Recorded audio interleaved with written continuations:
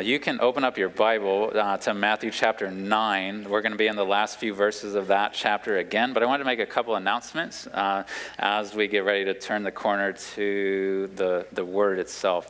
One, I just want to say thanks to Marcos for making that video. Brother, you are gifted in many ways, so grateful for you and your use of your gifts in that way and creating that video even on a short week when you're out of town. Appreciate it a lot.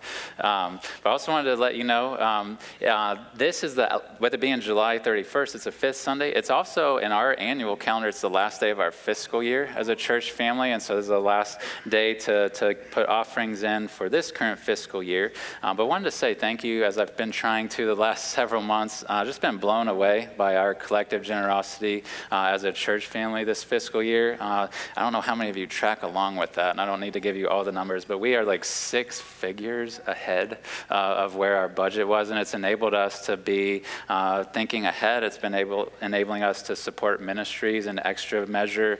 It's enabled us to think imaginatively, to think creatively about the future, to even make some investments in our property here in some ways that were needed. And so I want to say thank you as one of the pastors and as a fellow church member. Thank you for your generosity. Also, the other thing I wanted to note is that we actually have a new website up as of yesterday. If you don't do this now, do this later. But I'd encourage you to check it out. We tried to make it more intuitive to people who are outside the church, that they can more easily navigate and learn who we are, how to get connected in here. There's still some refinement, but I wanted to say if he's here, thanks to Dan Manduka for helping us create that and get that up. He was very helpful in that process. So encourage you to check that out and share it with people as you seek to invite them that are not part of a local church to be part of what God is doing here.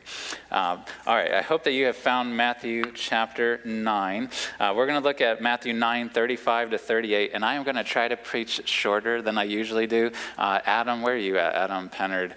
Thanks for preaching last Sunday in my absence. I heard many compliments. I've still yet to get to listen to it, but one of them was they appreciated being shorter than I often preach, and they were serious, not in a bad way. So thank you seriously for preaching last Sunday. And with kids in here, I know some of you aren't normally in here to hear me or somebody else preach, but I want to say thanks for being in here with us and hope that this is helpful even for you.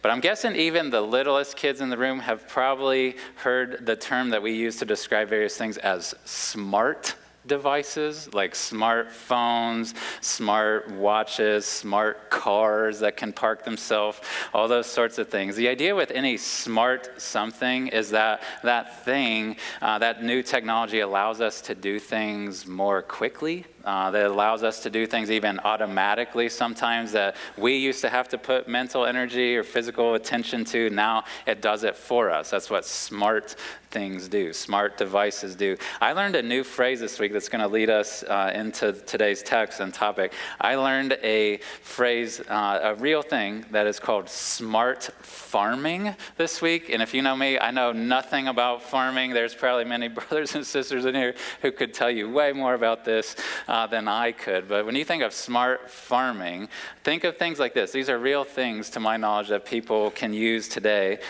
They can have sensors that are in the ground that can tell like the degree to which the ground has been watered enough and tell when there needs to be added irrigation, more water given to the crops.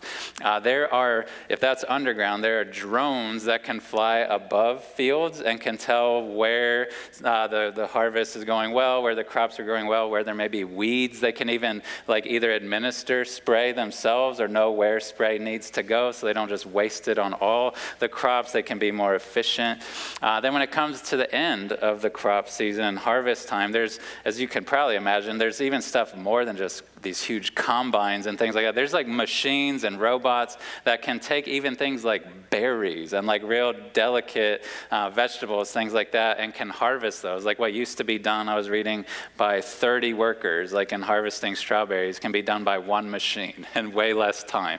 So this whole industry has grown, is growing, it's here to stay. It's not going to go away, of smart farming. And long gone are the days like we read about in the Bible, or even a few generations ago, but in the Bible, of where like Ruth is going out into the fields of Boaz, right? And working with all his workers to glean the fields. Those days are gone. You just don't see that happen anymore because of the rise of smart farming.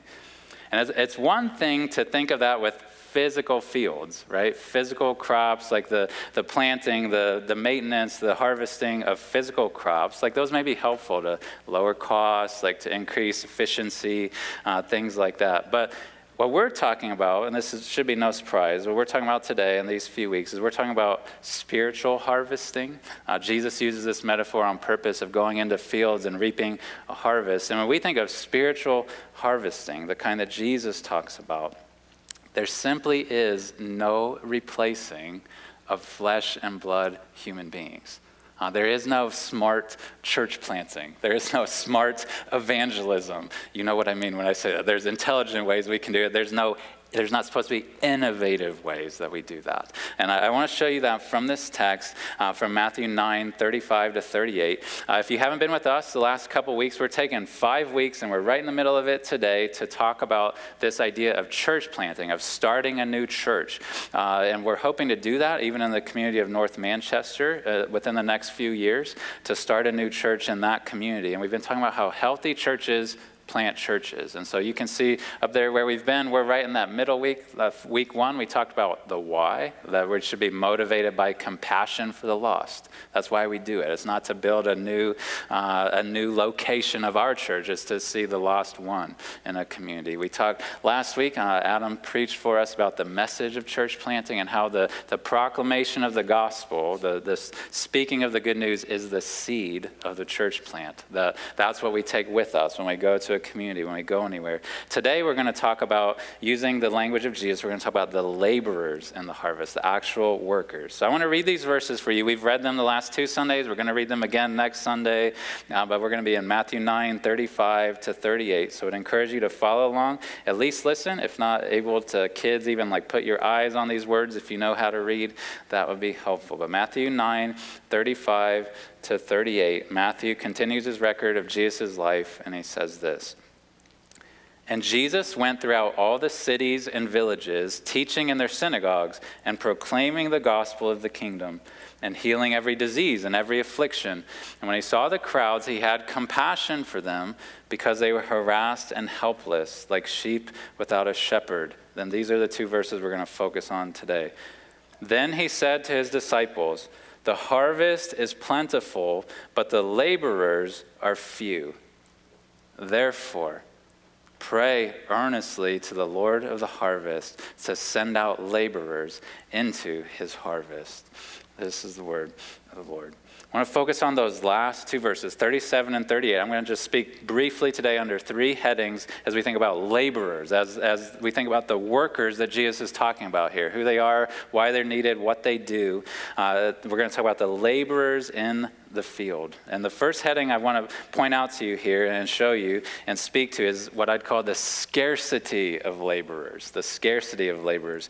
Kids, if you don't know what scarcity means, that's just a big word to say there's not enough workers, that there is not enough workers in the fields of God. And Jesus uses this metaphor, right? That's why we call it church planting, is he uses this metaphor of a harvest.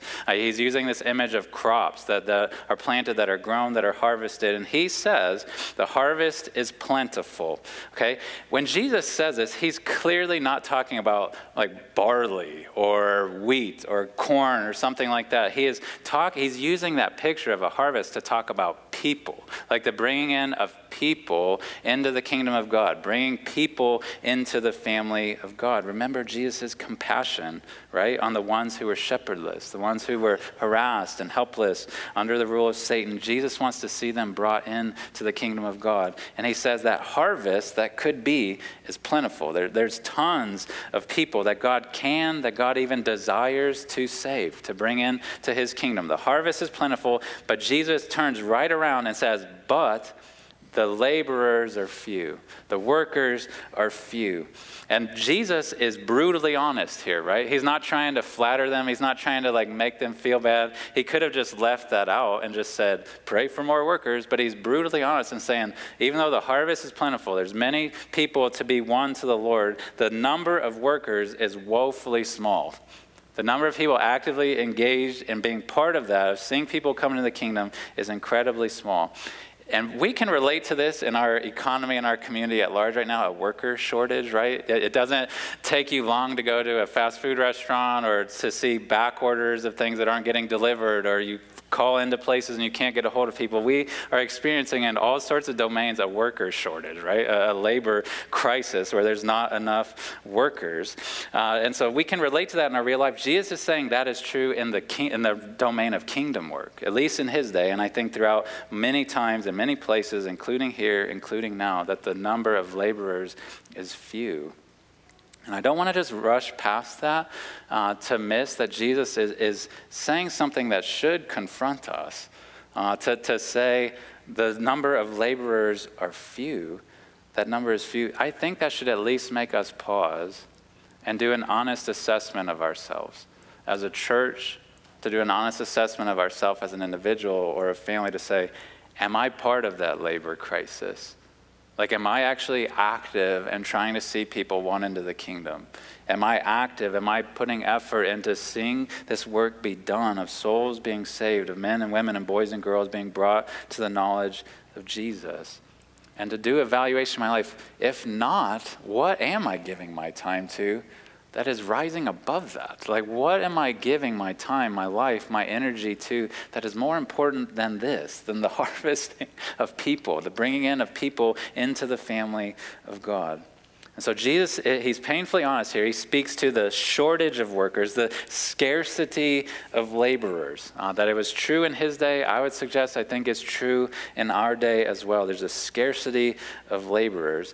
But the question then comes, if that's the real problem, if that's reality, that's the truth about the state of the workforce, of people being active and bringing people into the kingdom, what's the solution? What do we do with that? It's one thing if you run a restaurant and you try to scramble. It's one thing if you are running a business and you're having a shortage of workers. But what is Jesus' solution? When he looks out and sees there's not enough workers, there's not enough people involved in this work, what is his answer? There is a therefore, right? At the start of verse 38. He says what the problem is. Hey, the harvest is plentiful, the laborers are few, everybody. And then he tells us, therefore, such and such. Therefore, there's something we need to do about it. If we were writing this, if we were speaking it, we might have said, therefore, many other things, right? We could, just in how we think, we could think, well, take the workers you do have and work them harder and longer, right? Just make them work overtime. Make the people who are active be even more active. Lay a guilt trip on them. That would be one way. Another, therefore, you could say, well, if we just don't have enough workers, we could just lower our goal, lower our expectation, right? Lower our hopes of what can actually be done in the world and in our community. That's not what Jesus says to do. He still says the harvest is plentiful, right? And that is not changing. We still should strive to see many as possible brought into the kingdom. Or we could think, therefore, be innovative. Therefore, come up with some new strategy. Come up with those smart church planting, smart evangelism ways to be more efficient, to be more cutting edge. We could think all of those things. But Jesus' answer is much simpler, right? And this is going to be the second heading that I speak to today. He speaks of the necessity of laborers. Jesus' answer is not innovation, it's more workers. That is just plainly what he says to pray for and strive for, is not to just make do with the workers we already have or work them harder or longer or more creatively. He says to pray, right? Verse 38, therefore pray earnestly, he even says, to the Lord of the harvest, and we'll talk more about that phrase next Sunday. But he says what to pray for, right? He says to pray to the Lord of the harvest to send out laborers into his harvest. So implied in that is an asking for more, a request of God of more people to be active in going out into the fields, to be active in going to men and women with the good news of Jesus. And this, I think, should speak volumes to us that God never deviates from his ancient plan of using actual flesh and blood people to reach flesh and blood people. The actual human effort to take the good news to people and to see them brought into the kingdom. If you know me, you know I quote Charles Spurgeon a lot. I came across this quote and wanted to share it with you. I very appreciate this. He said, speaking of Jesus in this verse 38, he says that Jesus did not say, "The harvest truly is plenteous and the laborers are few, but that matters not. God can bless a few and make them accomplish as many as much." No, he believed in his Father's omnipotence, but he also believed that the Lord would work by means, and that many laborers were required to gather in a plenteous harvest, and therefore he told us to pray for them. I appreciate that a lot, because God could operate however he wants, right? But God has bound himself, or however you want to think about that, God has set a way that people will be brought into the kingdom, and the way it happens is by people like me and you going and telling them the good news of Jesus, calling them to respond, leading them in prayer and confession, and bringing them to Christ. That is how people are brought in. That is how the harvest happens. And what a privilege that is for us to be part of that, right? Because God could have created other ways. He could use angels to preach the gospel. He could just plant it in people's brain. He could have done it however he sees fit. But he has bound himself to use people like us to go and tell the good news of Jesus. That should make us feel privileged to be a part. And there is simply no way for people to be brought into the kingdom, or for a church to be planted in North Manchester, or for a church to be started in Papua New Guinea or South Sudan or Laos or any other place that we send people. There is no way that these are going to happen without people like us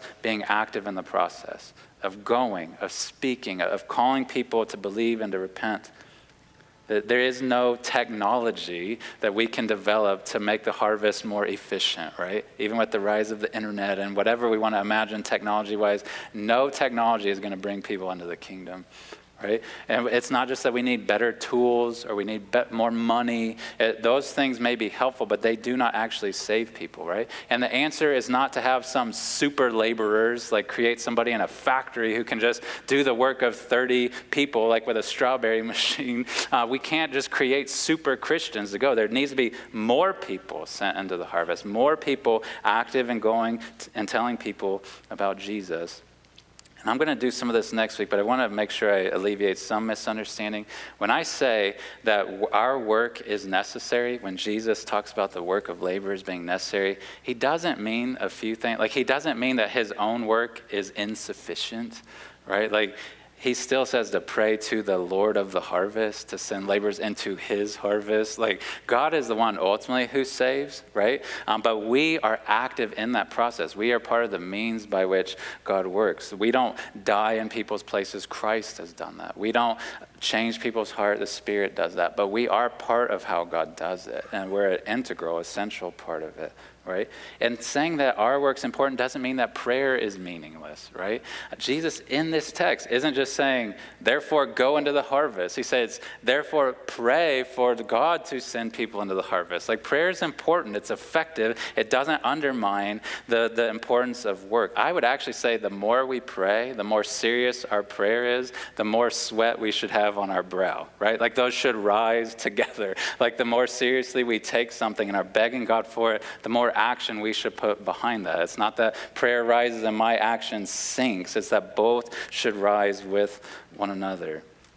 So friends, if a church is going to be started in North Manchester, if a church is going to be started in any of these places, it's going to be by the work of spiritual laborers, right, who go with the good news of Jesus. I wanted to just take a moment and commend even Adam and Claire and commend the team that started together this last school year. There's been a group of several individuals, families who've been gathering together to begin praying, to begin talking, to be able to start planning and anticipating as much as they're able of what a work in North Manchester could be like, but they are dedicated to being part of the actual work, not just mentally, not just in concept form, but in actual boots on the ground, words on the tongue, like going to people to tell them the good news of Jesus. And I'm so grateful for them. I would love to see many more from our church, even especially those of you who live south of town here, to be considering whether you may be able to be part of that team, whether you may be part of these laborers who go into that particular field to plant, to reap a harvest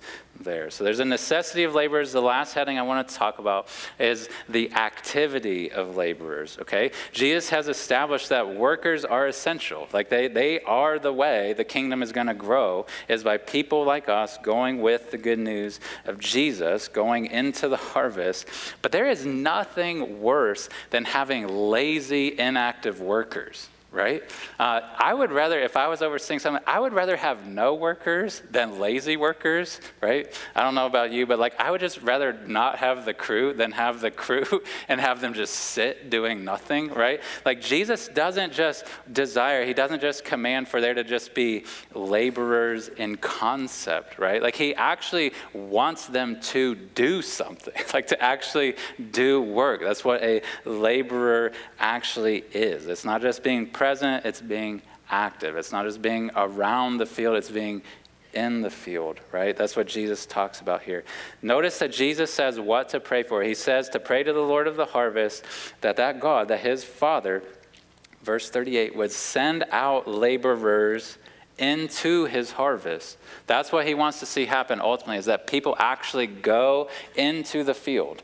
Not that they just come near it, not just that they can see it from afar, but people to actually go and do the work. And I so appreciate that Jesus, and this is how he always is, he does what he commands us to do, right? Like he turns right around in chapter 10 and he commands, he sends out his disciples to go into the harvest fields of these towns that are nearby. He sends them out not just to like march around the towns and kind of view it from afar, but to actually go and talk to people, to actually tell them that the Messiah has come, to actually call them to repent. He sends them into these cities.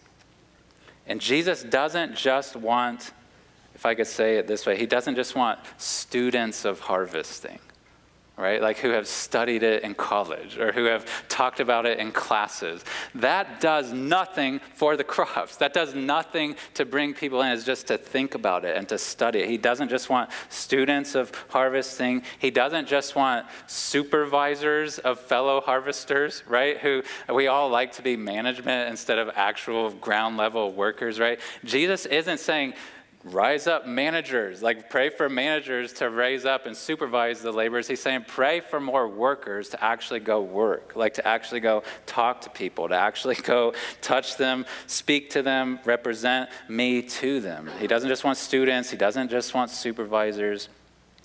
Jesus, in sticking with this harvest image, Jesus doesn't just want people sitting around the edges of the field sharpening their sickles, right?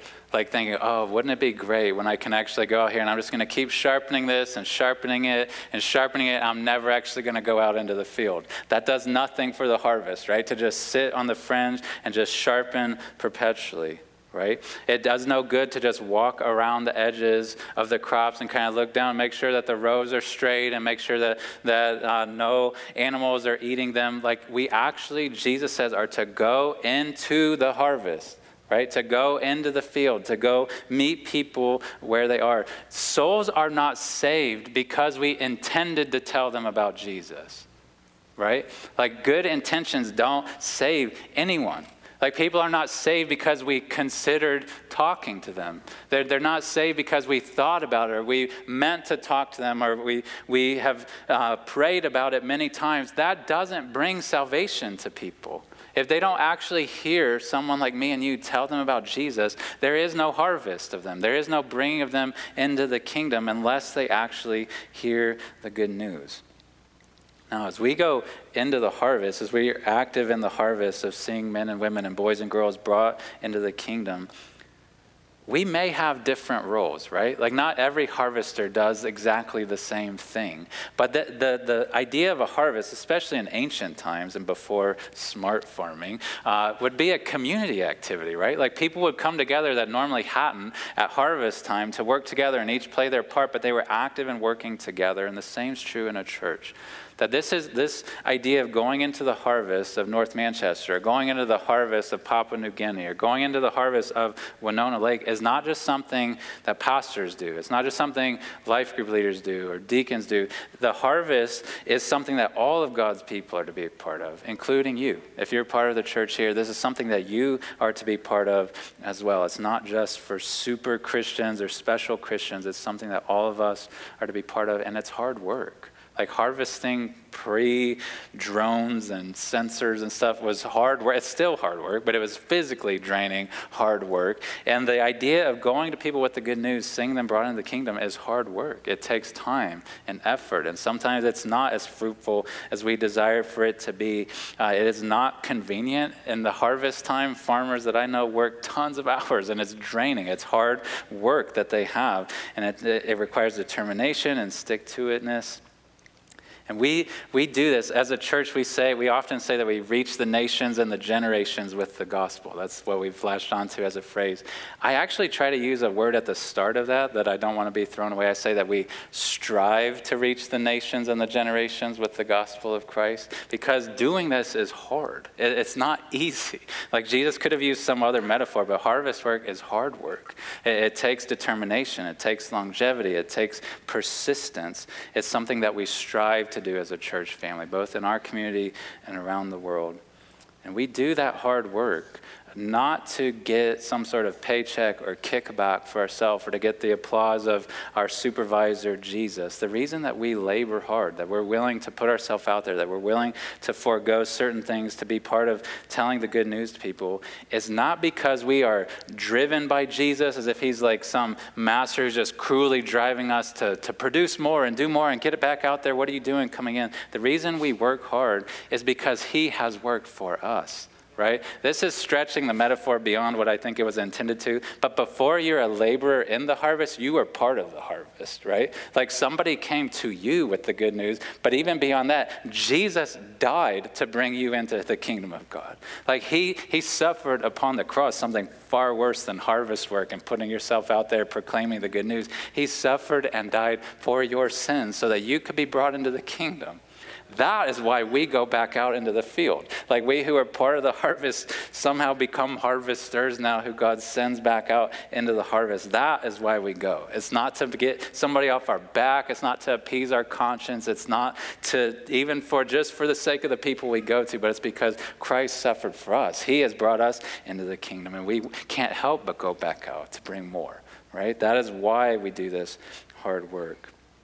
And our mission field is not just North Manchester. Our mission field is not just Papua New Guinea. It's not just Laos. It's not just these places around the world that we have sent people to. Our mission field, the field that you are probably sent into, most of you in the room, including me, that we're sent into, is right here, like in driving distance. It's a stone's throw from here. There is a field. Like the fields that are ripe for the harvest are not just overseas. They're not just in these unreached places. We want to continue to send people there and train people to go there, but there are fields around here. So I want to encourage us to think of our workplaces, think of our neighborhoods, think of our extended families, think of our friendships, think of those as harvest fields that God has either already put you in or he's put right next to you, that he's calling you to go out into and to do the hard work of speaking the good news of Jesus. We should enter those domains wanting to work on behalf of Christ to see men and women brought into the kingdom. But I also want you to think generationally of a harvest as well. We want as a church to keep investing in the generation coming behind us right here in our own town, in our own families, in our own church. I was thinking of this image of a harvest. You don't just harvest a field once, right? Typically, again, my ignorance of farming, but I'm pretty sure you may grow different crops, but you circle crops through, right? And that same ground, that same place on earth, more crops are raised up, right? That we harvest again. And we have a sweet privilege as the people of God, as we've been part of that harvest maybe years ago, maybe a month ago, who knows, but we were part of this field where God has harvested us. He's brought us in. And now in these young boys and girls and teenagers, there is new crops that are growing up that we have a responsibility to tend to and to try to help see them brought into the kingdom. And I want to encourage two ways that you could even think of generational harvesting being active in the fields, even right here. One is if you are a grandparent in our church, we'll tell you more about this in the weeks ahead, but we're going to be hosting a live stream of a grandparenting summit called Legacy Grandparenting Summit. It's going to be out in October. Pastor Larry helps with this organization that runs it. There's actually an early bird registration if you'd like to register for this thing that even ends today, and we'll have information out at the Welcome Center where David will be, who would love to talk to you about that. But that's a simulcast. It's a 2-day thing, a Thursday and a Friday, to help you get sharpened as a grandparent, but for the sake of going into the field of your own family. The people that are coming behind you in the very same field that you've been part of, and this field that you've been entrusted to go to them with the good news of Jesus and share it with them, hopefully see them come into the kingdom. So that's a wonderful opportunity. The other is a much broader net I'd like to cast, is that I want to encourage you, if you are a part of our church, to find ways that you can practically be involved in discipling and teaching the generations that are younger than us in this church. Those can most easily happen in our children's ministry, our youth ministries, where we have this field of young people where seeds have been planted, and we can continue to plant the seed, we can water them, we can help see them grow up in the faith and even be part of bringing in the harvest. If that's something you have not been active in, maybe for a long time or maybe ever, even if you don't feel like you are the most gifted teacher of kids, even if you don't feel like you are the most child-centered type of person, I would encourage you to work in this field with us, to be part of working in this field of generationally seeing people grow up behind us in the faith. I know Jordan Weddle, our children's ministry director, Jake Osborne, who's at camp, who oversees our student ministries, would love to talk to you. The start of a school year that's looming is a great chance as we cycle in new classes and programs and activities to be part of seeing them brought into the kingdom. So I'd encourage you to consider that. I want to end by saying this. We live in a day of innovation, right? Like technology just has rapidly developed the last century or so. We live in a day of innovation, but I want us as a church family to stake our flag that when it comes to evangelism, when it comes to church planting, we are not trying to innovate. Right? Like we are trying to do what Jesus said to do. We are not abandoning the age-old, eternal method of God of sending actual men and women, young men, young women like us out into the fields of the world, here in our own community and around the world. That is how the harvest is brought in. And that is how we're committed to doing it. There's no replacing human labor in God's economy of grace. I am not going to say what restaurant this was because I don't know if any of you work there and I don't want to disparage it. There's a fast food restaurant that I've gone to many times the last several months, and I always feel very convicted. I always forget it's there. But when I get it, the line takes forever because of the labor shortage, I think. I finally get up to the window, and some of you may know what I'm talking about when I say this, but on the sign, like at the window where you pay and pick up your food, it says, "The world is short-staffed, be kind." And I always was like, oh man, like that's such a convicting thing. Like, okay, I need to be kind. And that's what they're going for. But what I don't do when I see that sign is get out of my car and go in and help them work, right? And go start making the food. It doesn't actually motivate me to do anything, to join in the work. It just makes me nicer for a moment. But I want to end by saying this and echoing the words of Jesus, is that the harvest field of the kingdom of God is short-staffed. And more than just be kind to the people who are active in doing it, I would encourage and exhort us to join in. Like get out of the car, like actually go in, actually be part of the labor that God has for us to do here in our community and around the world, of seeing men and women and boys and girls to hear the good news of Jesus and be brought into the kingdom. Amen? Amen. I'm going to pray for us. I'm going to invite you to stand. We're going to sing one more song, and then I'll come back up and leave us with a word of benediction. But let's pray together. Father in heaven, we are grateful as your people that for many of us in this room, you have brought us into the harvest, that you have brought us into your kingdom, that there were people who came to us with the good news of Jesus, that came to us to call us to repent and believe And you gave us life, and you've brought us in. And God, we pray that you would motivate us to go back out, that we would not just rest content and joyful as we ought with the salvation that you've given to us, but that we would be active in taking it to others, that we would be eager, whether it's with our own children and grandchildren, whether it's with our relatives, whether it's with our neighbors, our coworkers, maybe even with strangers. We pray that we would be eager to speak the good news and to be part actively of laboring in the harvest field.